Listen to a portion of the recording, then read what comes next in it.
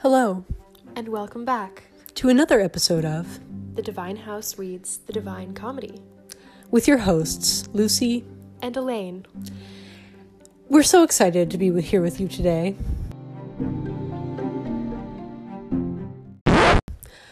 JK, we're both kind of really tired. we're both really tired, and it's Ooh, a person day. outside. Two people outside. Wow. We could play our game where we scream and see if they can hear us. That's true. That's a really truly, fun game that we play yeah. here in the living room. Maybe we at the shouldn't Divine talk about House. that with our listeners. Oh. Hi, Maury. So Another special guest. another special guest. Hello! So, today we'll be reading Canto 4. Canto 4. Canto IV. Remember that where we left Like an off, IV drip. like an IV drip. It's not like that. Where we left off was Dante. Maury's laughing at us. Was Dante. He had just crossed the river Acheron with Charon, who has Did they the actually flaming cross it? eyes. Oh, I didn't remember that. Didn't they cross it? I thought they had to. I mean, how else are they going to get around? Well, he just faints at the end. Yeah, okay. I think they cross it. I think they cross it. And then there's this reddish light, this red flash, and he falls asleep. Well, he faints. So now we are about to enter the first circle of hell. Oh my god. All right. Okay. A heavy clap of thunder. I awoke from the deep sleep that drugged my mind, startled the way one is when shaken out of sleep. I turned my rested eyes from side to side, already on my feet, and, staring hard, I tried my best to find out where I was. And this is what I saw. I found myself upon the brink of grief's abysmal valley that collects the thunderings of endless cries. So dark and deep and nebulous it was. Try as I might to force my sight below, I could not see the shape of anything. Let us descend into the sightless world. Began the poet, his face was deathly pale. I will go first, and you will follow me. And I, aware of his changed color, said, But how can I go on if you are frightened? Okay, that doesn't make sense. But how can I go on if you are frightened? You are my constant strength when I lose heart. okay, so Virgil is actually really scared. Well, let's see. Okay, well, and he to me, the anguish of the souls that are down here paints my face with pity, which you have wrongly taken to be fear. Let us go, the long road urges us. He entered then, leading the way for me down to the first circle of the abyss. Oh my god. Wow. Okay, so Virgil isn't scared. Heavy drama. He's actually pitiful. He's very pitiful. He's full of pity. He might be a little scared. Well, Let's be yeah, honest. maybe he's like, what, me? No, I'm not scared. It's kind of like when you see someone, you're like, hey, like, you look really tired today. And they're like, oh, I'm not wearing tired. makeup. Yeah. Well, and then you're actually, like, that does happen to me a lot. and then you're People like, are wow, I'm kind of an asshole for telling them that they look tired. I should get a better filter. At least that's what I think to myself. Okay, so he wakes up with this clap of thunder. There's a little drawing here in Elaine's version that says, wah! And it's like a bunch of people screaming. So he peers into this dark abyss. There's all these cries. Virgil says, let's descend into the sightless world. So we have this idea of darkness. It's inscrutable. You can't see anything. But also there's a repetition of the idea of waking. Yeah. Like from the first canto. I awoke. I found myself. I found myself. In the Italian to see if it's the same verb. Ruppemi l'altro sonno nella testa. I found myself.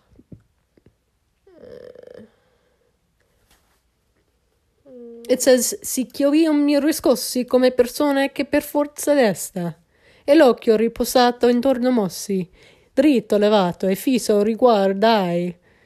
Marco, you can really, criticize me for this terrible Italian accent. Yeah, mi trovai. But it's mi trovai, not mi ritrovai, which is, I think, what it was in Canto 1. With, finding midway myself along the journey of our life. Yeah, mi ritrovai. Versus mi trovai. I found myself versus I woke to myself, or...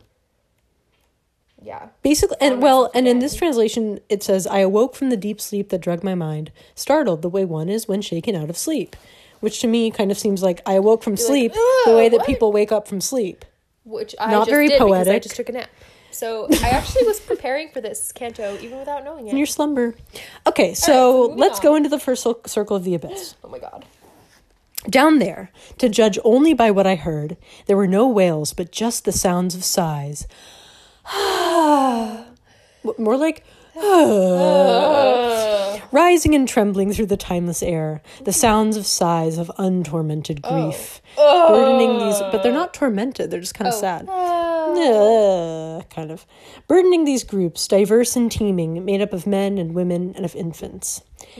Very gender binary world.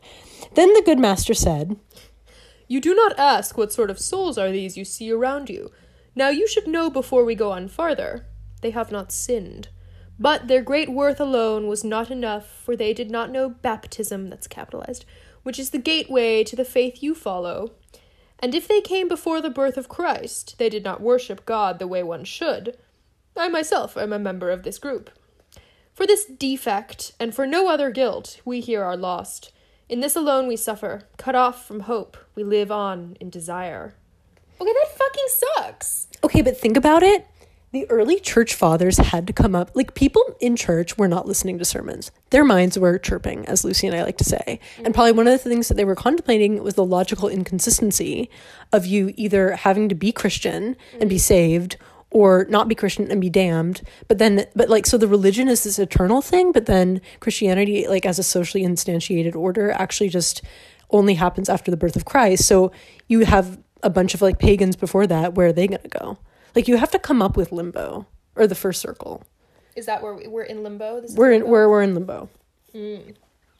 Well, I guess in that way it makes sense that there are infants, that he specifies that there are infants here, because one of the main functions of limbo, or, like, of this kind of, like, in between, is if you have a baby in the Middle Ages and it dies, as many babies did before it's baptized, then your baby's basically going to hell, according to Christianity. Well, but then they changed that, apparently. Well, yeah, right? But then they basically made this thing where, like, okay, your baby isn't in hell, but it's also not in heaven. Yeah, it's in limbo. It's in limbo. Crazy. Like here, but that's why it sort of makes sense that he's like men and women and infants. And infants. Specifically, exactly. because that's like what this is for. Interesting. Right. Okay. So, and Virgil himself is in limbo, right? He says, I'm a member of this group. And they didn't sin, so they had no other guilts, but only this defect. Okay. The words I heard weighed heavy on my heart, to think that souls as virtuous as these were suspended in that limbo, and forever. "Tell me, my teacher, tell me, O my master," I began, wishing to have confirmed by him the teachings of unerring Christian doctrine. "Did any ever leave here through his merit, or with another's help, and go to bliss?" And he, who understood my hidden question, answered, "I was a novice in this place when I saw a mighty lord descend to us, who wore the sign of victory as his crown. He took from us the shade of our first parent, of Abel, his good son, of Noah too, and of obedient Moses, who made the laws, Abram the patriarch, David the king, Israel with his father and his children, with Rachel, whom he worked so hard to win." Okay, but what about his other wives? What the fuck? "And many more he chose for blessedness.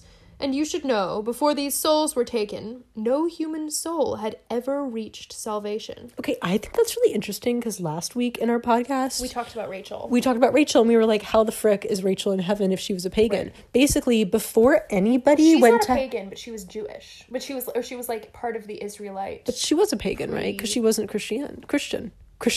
Well, but Jews aren't really pagans. What are they?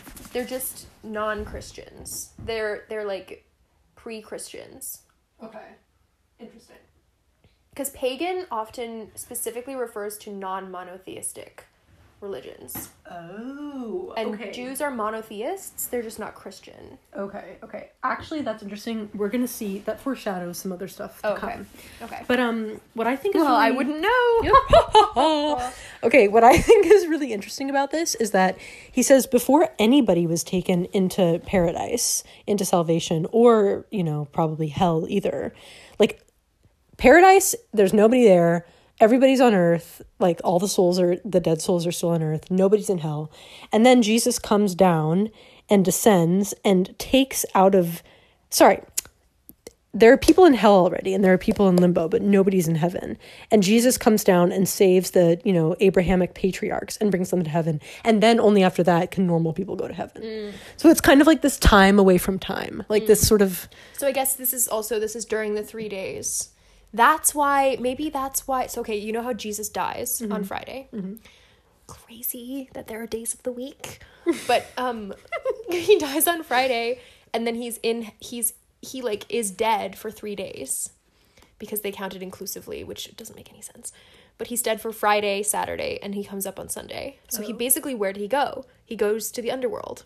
So Jesus, that's what he's doing here. That's when he went down and got them all. Okay, did Dante make that up, or is that in the Bible? No, it's in the, like, Christian, like, I want to say Christian midrash, but it's not midrash, because that's, like, the Jewish commentaries, but that's, like, part of the Christian mythology. What the actual fuck? It's called Jesus' Harrowing of Hell. That's wild. Where he goes down and he gets all the patriarchs, which I guess is what's happening here. That's so, like... But then he also does all this other stuff in hell that I don't remember. Okay. Where he goes and, like, he, like, disrupts all the, like, monsters and weird shit that happens in hell. And he's like, I'm Jesus, haha. And how does it describe him? He's like, he's... Mighty Lord, descend to us, who wore the sign of victory as his crown. But it's like, if Jesus was already, like, always existed... is the sign of victory as his crown the crown of thorns that he was crucified with? Yeah, probably. So wacko! So whack. Christianity's crazy. So he goes down and he's like, oh, all of my ancestors, ha ha. Ha. So our first parent, that's Adam, Abel, his good son, but not Cain. Because Cain was the first murderer. Because he murdered Noah. Abel. Yeah. Noah. But actually, okay. Noah, who lived 950 years. Abel, it doesn't say anything about Seth. Okay, Seth is the third Who's son. Seth? He's this third son of Adam and Eve. Okay. And he's the one that Jesus actually descended from. Oh. Which is kind of wacko that he's not mentioned here. I'm pretty sure we can check that. Okay, Seth. To look up. Seth. Okay. And then Moses is obedient, who made the laws, because he was the one who went up on Mount Sinai and got the laws. And got the tablets with the Abraham. So is Abraham descended from Moses? So Abram... No, these are all in, like, not in order. So... Abram is the name that Abraham had before Abraham. He was called Abram. He was born in Ur, the city of Ur. And God was then like, no, your name isn't Abram, your name is Abraham, because you obey me, and your wife's name is going to be Sarah, not Sarai. So that's Sarai is Abram. really pretty. I know, me too. Abram the patriarch. So it goes like Adam and Eve first, then Abel and Cain, and presumably Seth. Okay, but maybe he's not in there. Then blah blah blah, some generations, I think like 14 generations, and then Noah, and then Abraham, and then David, and Israel. Well, Abraham has Jacob is his son. Oh, with the Abraham multicolored coat. No. So Abraham, you got Abraham who marries Sarai, their names are changed Abraham and Sarah. Mm-hmm. Then Sarah's like toast. Then Sarah's really old, and they're like, oh, we're not having any kids, haha. So he marries Hagar, right? Well, he sleeps with Hagar, who is Sarah's like maid or enslaved handmaiden, and they have Ishmael. And then Sarah does get pregnant because these angels show up and are like, Sarah will get pregnant, and Sarah laughs, and then she names her son Laughter. She's like, and Sarah laughed. It's like in the Bible, she laughed because she's this old lady who's like, I'm not gonna have any kids. But she's like, woo, I just had sex, yeah. And then she does like have a kid. Like that Lonely Island video. I just had sex. Oh, there were people outside. And it felt so good. Yeah, so good. Sorry, that's continue. Sarah. And she's like, ooh. She's like, woo, I'm 102. Basically, she was 91. She's like, when she had Isaac, whose name means laughter. Yitzhak is related to the word for laughter in Hebrew. But then Sarah's like, okay, well, no, I have a son, so Ishmael and Hagar, you can just, like, get out. So they go away, they get exiled, and they're about to die in the desert, but an angel shows up and is like, Hagar, actually, you're important, and Ishmael is important, and Ishmael goes on to be the ancestor of Muhammad. What? Yeah. Okay. Also, Abraham has that whole thing... Sorry, is this getting too off topic? No, who cares? So Abraham has that whole thing where God is like, go sacrifice your son. Oh, yeah. And he's like, okay. Isaac. Well, is it Isaac? Because in the Quran, it's Ishmael. Oh. Well, it doesn't specify which son it is. But in Muslim tradition, it's often taken to be Ishmael. Okay. Anyway, okay, so we've got Abram, David the king. So Abram Then Israel is the other name for Jacob, who's the grandson of Abraham, who's Okay. married to Rachel, Leah, and then sleeps with their handmaids, Zilpah and Bilhah. Okay. And he has 12 sons and 1 daughter, Dinah. So Okay, these where are does- basically where all does of King these. David come from? So King David is after Moses. Okay, this is not in order. No, it's definitely not in order. Like, it goes from Adam to Abel, then it skips over to Noah. Then to Abram. Then you got to skip Moses, Then go to Israel. Abram, then Israel, then go back to Moses, and then David. Okay, very good. Yeah, so basically, it's just like it's like a name drop. Total name drop. Total name drop. But it's also kind of like, woohoo, Christianity actually does make sense. Yeah, it's definitely a huge like apologia for Christianity. It is. Of like, Well, yeah. This book is just fanfic of the Bible, as it's we've literally discussed. just fanfic of the Bible. Should we continue? Yeah. Okay. We did not stop our journey while he spoke, but continued on our way along the woods. I say the woods, for souls were thick as trees. What the fuck? Crazy. We had not gone too far from where I woke, when I made out a fire up ahead, a hemisphere of light that lit the dark. We were still at some distance from that place, but close enough for me vaguely to see that honorable souls possess that spot. O glory of the sciences and arts! Who are these souls enjoying special honor, dwelling apart from all the others here? And he to me, The honored name they bear, that still resounds above in your own world, wins heaven's favor for them in this place. and as he spoke, I heard a voice announce, Now let us honor our illustrious poet! His shade that left is now returned to us. And when the voice was silent and all was quiet, I saw 4 mighty shades approaching us, their faces showing neither joy nor sorrow. Okay. Okay, so he's basically like, Virgil, who are all these people? And he's like, these people were cool on Earth, so they get to hang out in this like place that just doesn't have God. It has Exactly. everything else. Mm-hmm. Do they have like food? Do they have? Is there like? Are there board games? Plumbing, you know? Yeah. Sanitation? What's going on here? I don't know, man. The voice, I was like, who is the voice? Basically, we think the voice is Homer's voice. Why do we think that? You'll see. Okay. And also, what is the light that they're going towards? At first, I thought it was a trash can fire. That Well, they're all there's a like note. in hell. The light is the illumination of From human well, intellect. we're gonna get to sorry. that. But I think it's just funny to imagine. Well, we'll see who it is. Okay. Okay, you keep spoiling. Sorry. Okay, then my good master started to explain. Observe the one who comes with sword in hand, leading the 3 as if he were their master. Oh, it is the shade of Homer, sovereign poet. And coming second, Horace, the satirist. Ovid is the 3rd, and last comes Lucan.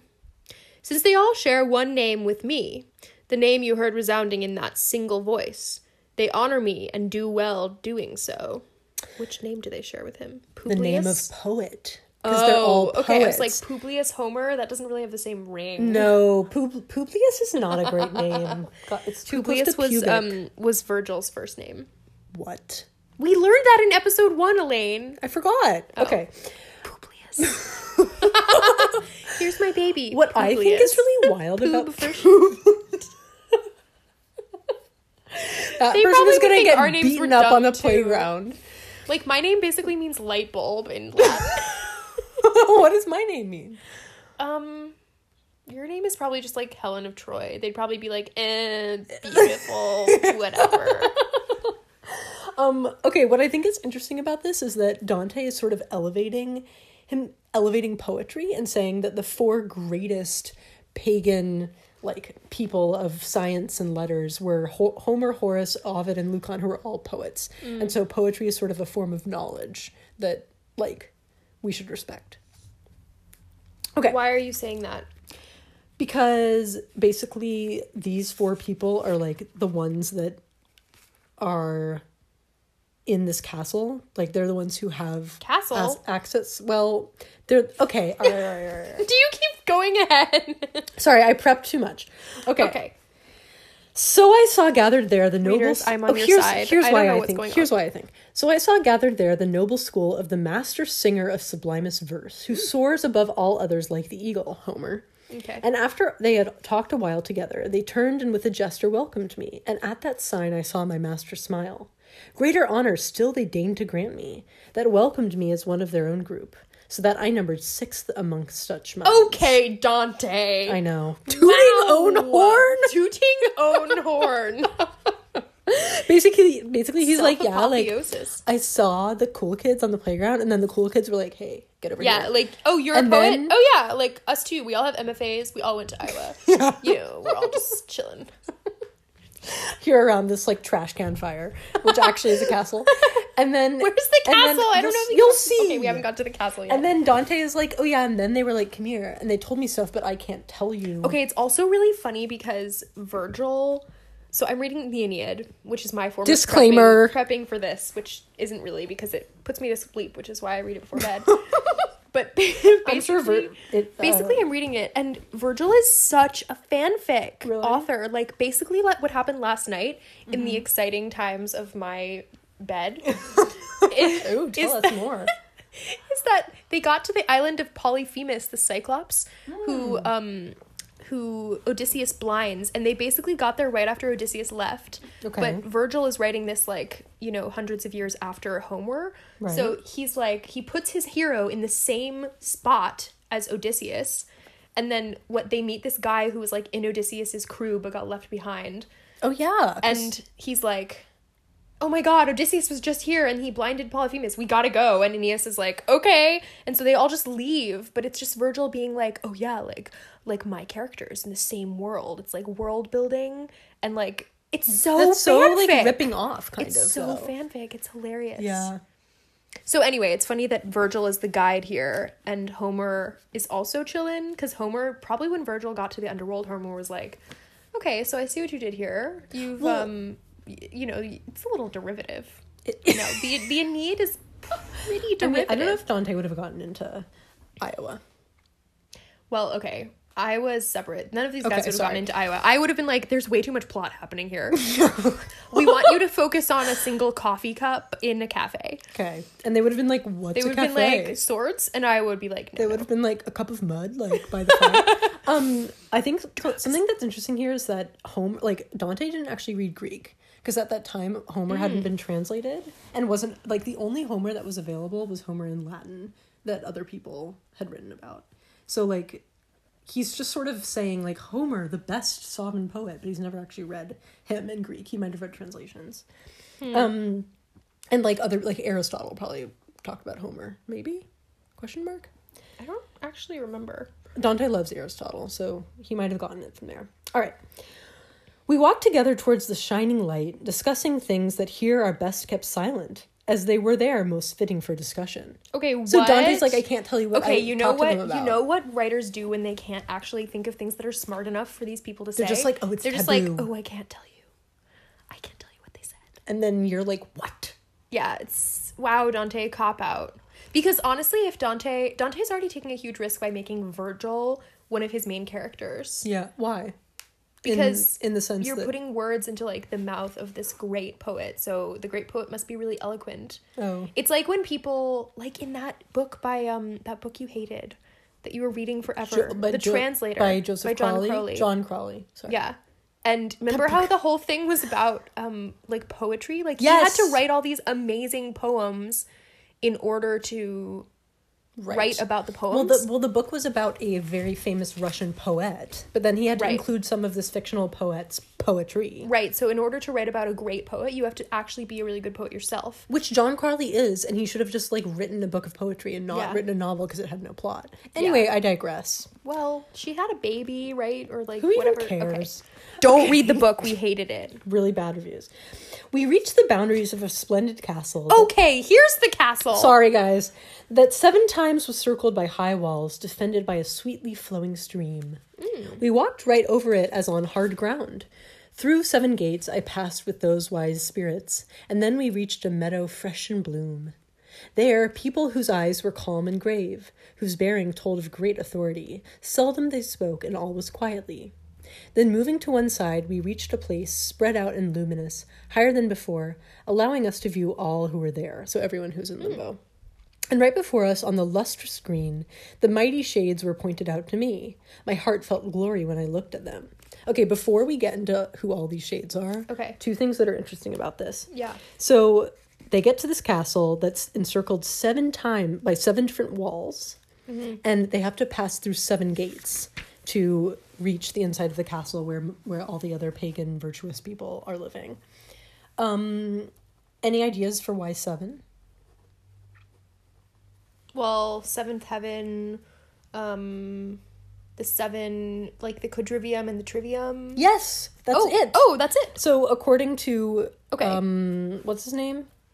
John Sinclair. Sinclair, and also according to Mark Musa, the 7, this number 7, it sort of represents the medieval liberal arts and like the medieval school curriculum. So the quadrivium was music, arithmetic, geometry, and astronomy, basically numbers. And the trivium was grammar, logic, and rhetoric, which were kind of like the building blocks of like knowledge. So fun fact, we are in Oxford right now, and if you go to the Bodleian Library, like the actual physical library building, it has 7 gates. It Really? has 7 doors, and each of them is like Scholae Philosophiae or Scholae Musicae. And these are all named after these specific things. There's somebody's someone getting from a package. Amazon with the mask.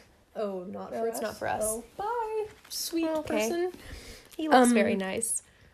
I like his vest. The other thing that we could think, because remember there's 7 gates and 7 walls, so the walls could also represent the 7 moral virtues: prudence, justice, fortitude, temperance, intellect, science, and knowledge. I don't really know where that comes from, but it must be a medieval schematic. Well, there's 7 virtues and 7 sins. The 7 sins being sloth, greed, sloth, greed, lust, wait, I have to remember them in violence, certain order. anger. It's sloth, greed, gluttony, rage, fear, no, lust, not fear, lust, envy, and pride. Nice. Okay, so they go Garth through. Thank you, Garth Nix. So they go through these gates and they reach a meadow fresh in bloom, which we could take as being a symbol for like the sort of unfading natality or the unfading fruitfulness of the wisdom of these great like authorities who are pre-Christian. Okay, so here we are on this lustrous screen. Who's in the castle, you know? Who is it? Let's I don't find know. out. All right, here we go. There was Electra, standing with a group, among whom I saw Hector and Aeneas and Caesar. Whoa, falcon-eyed and fully armed. Okay, Caesar. Well, okay. I saw Camilla and Penthesilea. Penthesilea. Across the way, I saw the Latian king with Lavinia, his daughter, by his side. Okay. do we want to go through who all these people are? Do we care?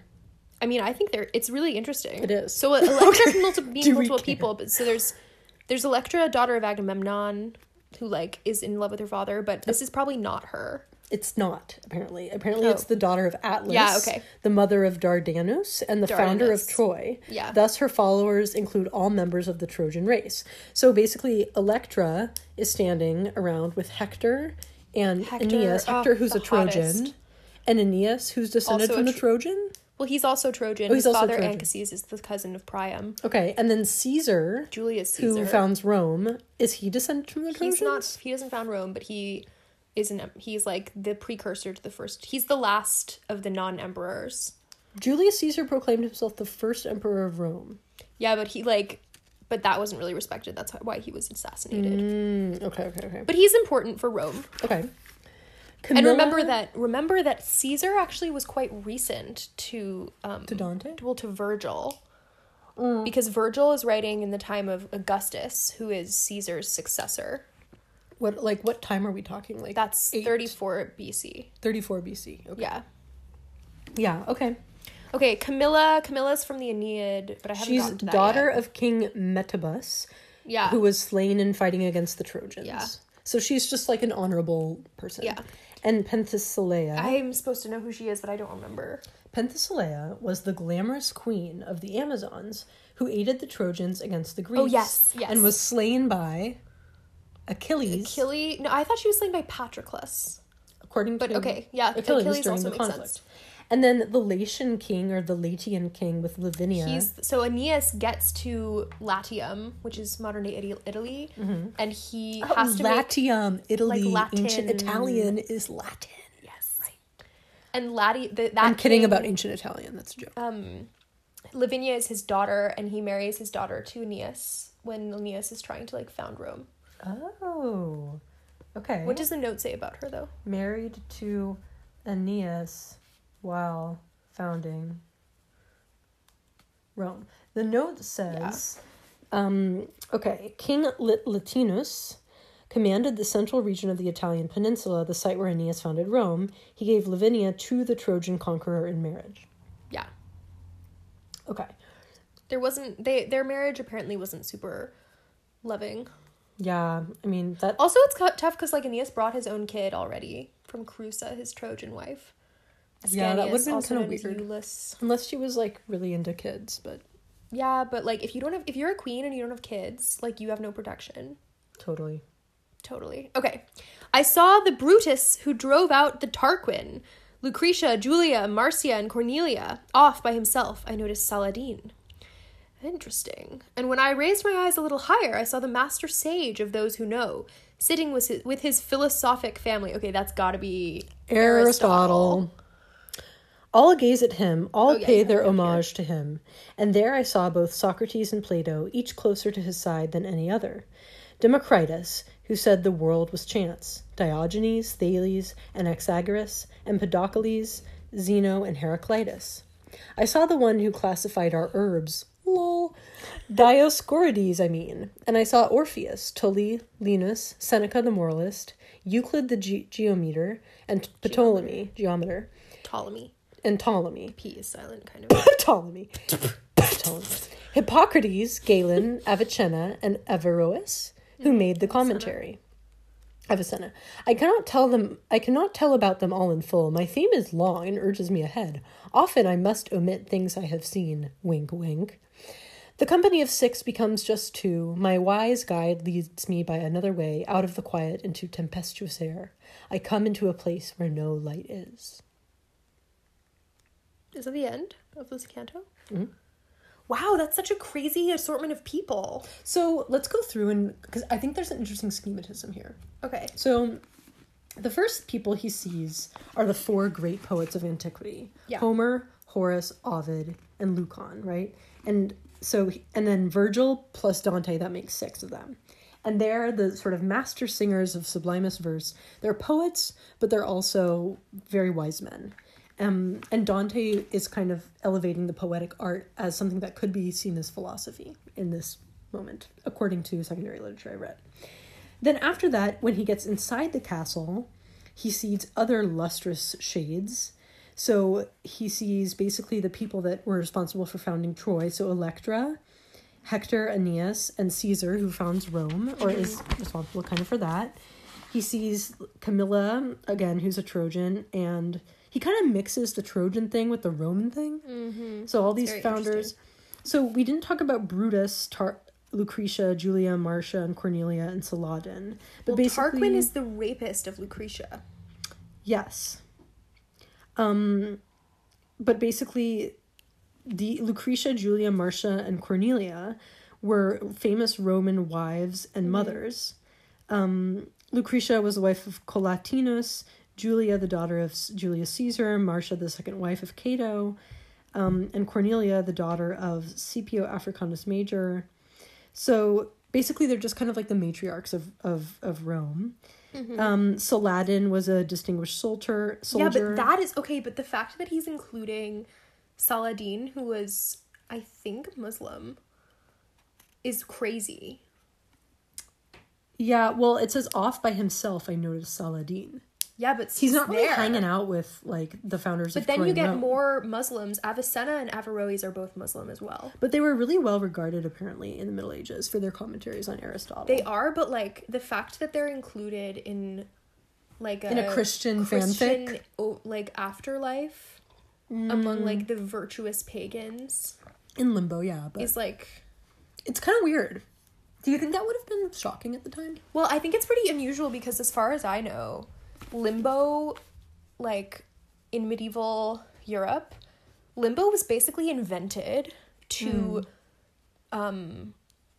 convince parents. Like, this thing about the infants I was talking about earlier is really important, I think, for this canto, because limbo was kind of invented for parents of kids who died before they were baptized to know that their child wasn't being tortured. Because, like, so many of your babies would die before they were baptized. So it's, like, this really harrowing thing that your kid has died, but also not only is your kid dead, but you imagine them in hell. So limbo is basically thought up by the clergy. I can't say particularly who. Yeah, the church fathers. To, like, comfort people who think that their kid is being tortured in hell for just having had the bad luck of dying before they were baptized.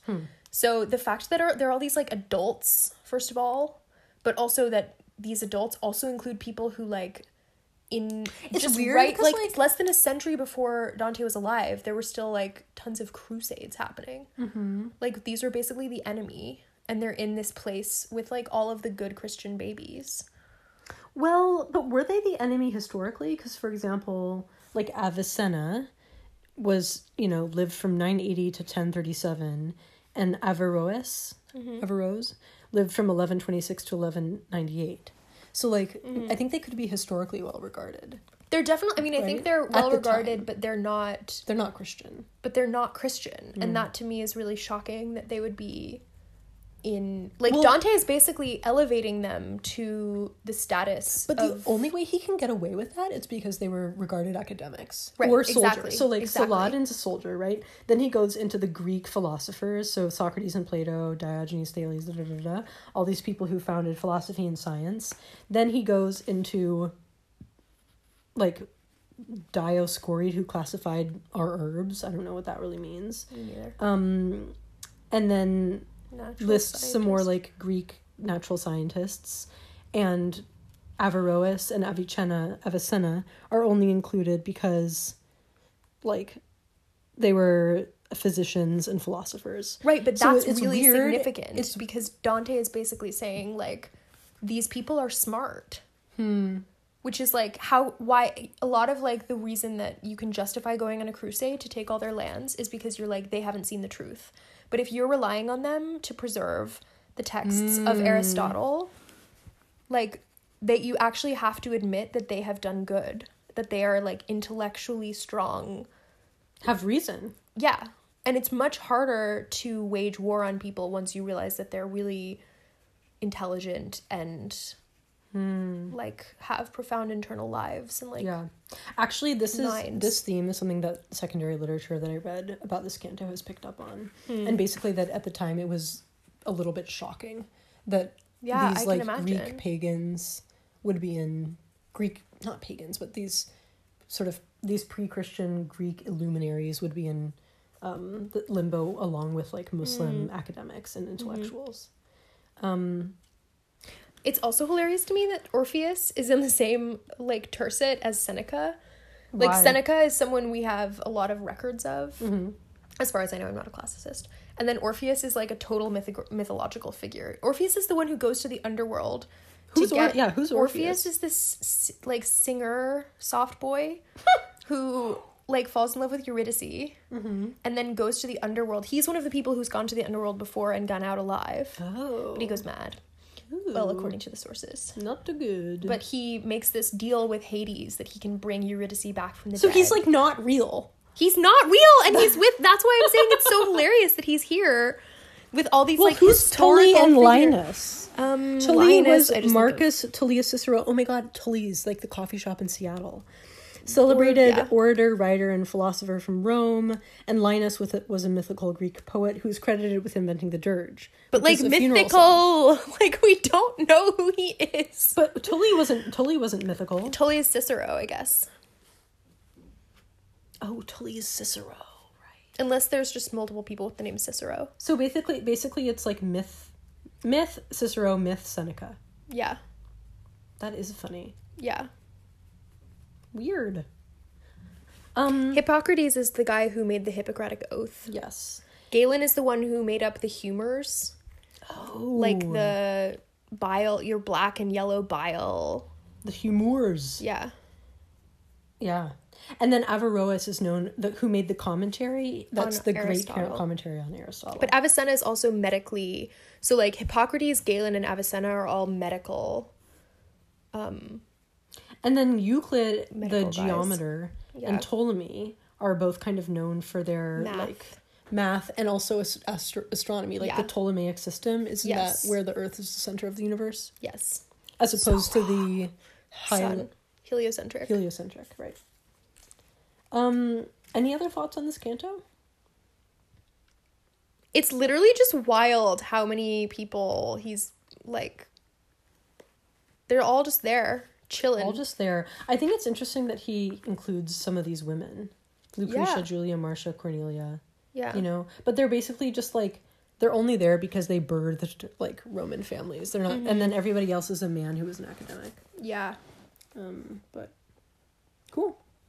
But he's using a kind of wide variety of sources. Thank you for listening. Oh, is this the end? Oh, man. On to Canto 5. All right, bye. Bye, listeners.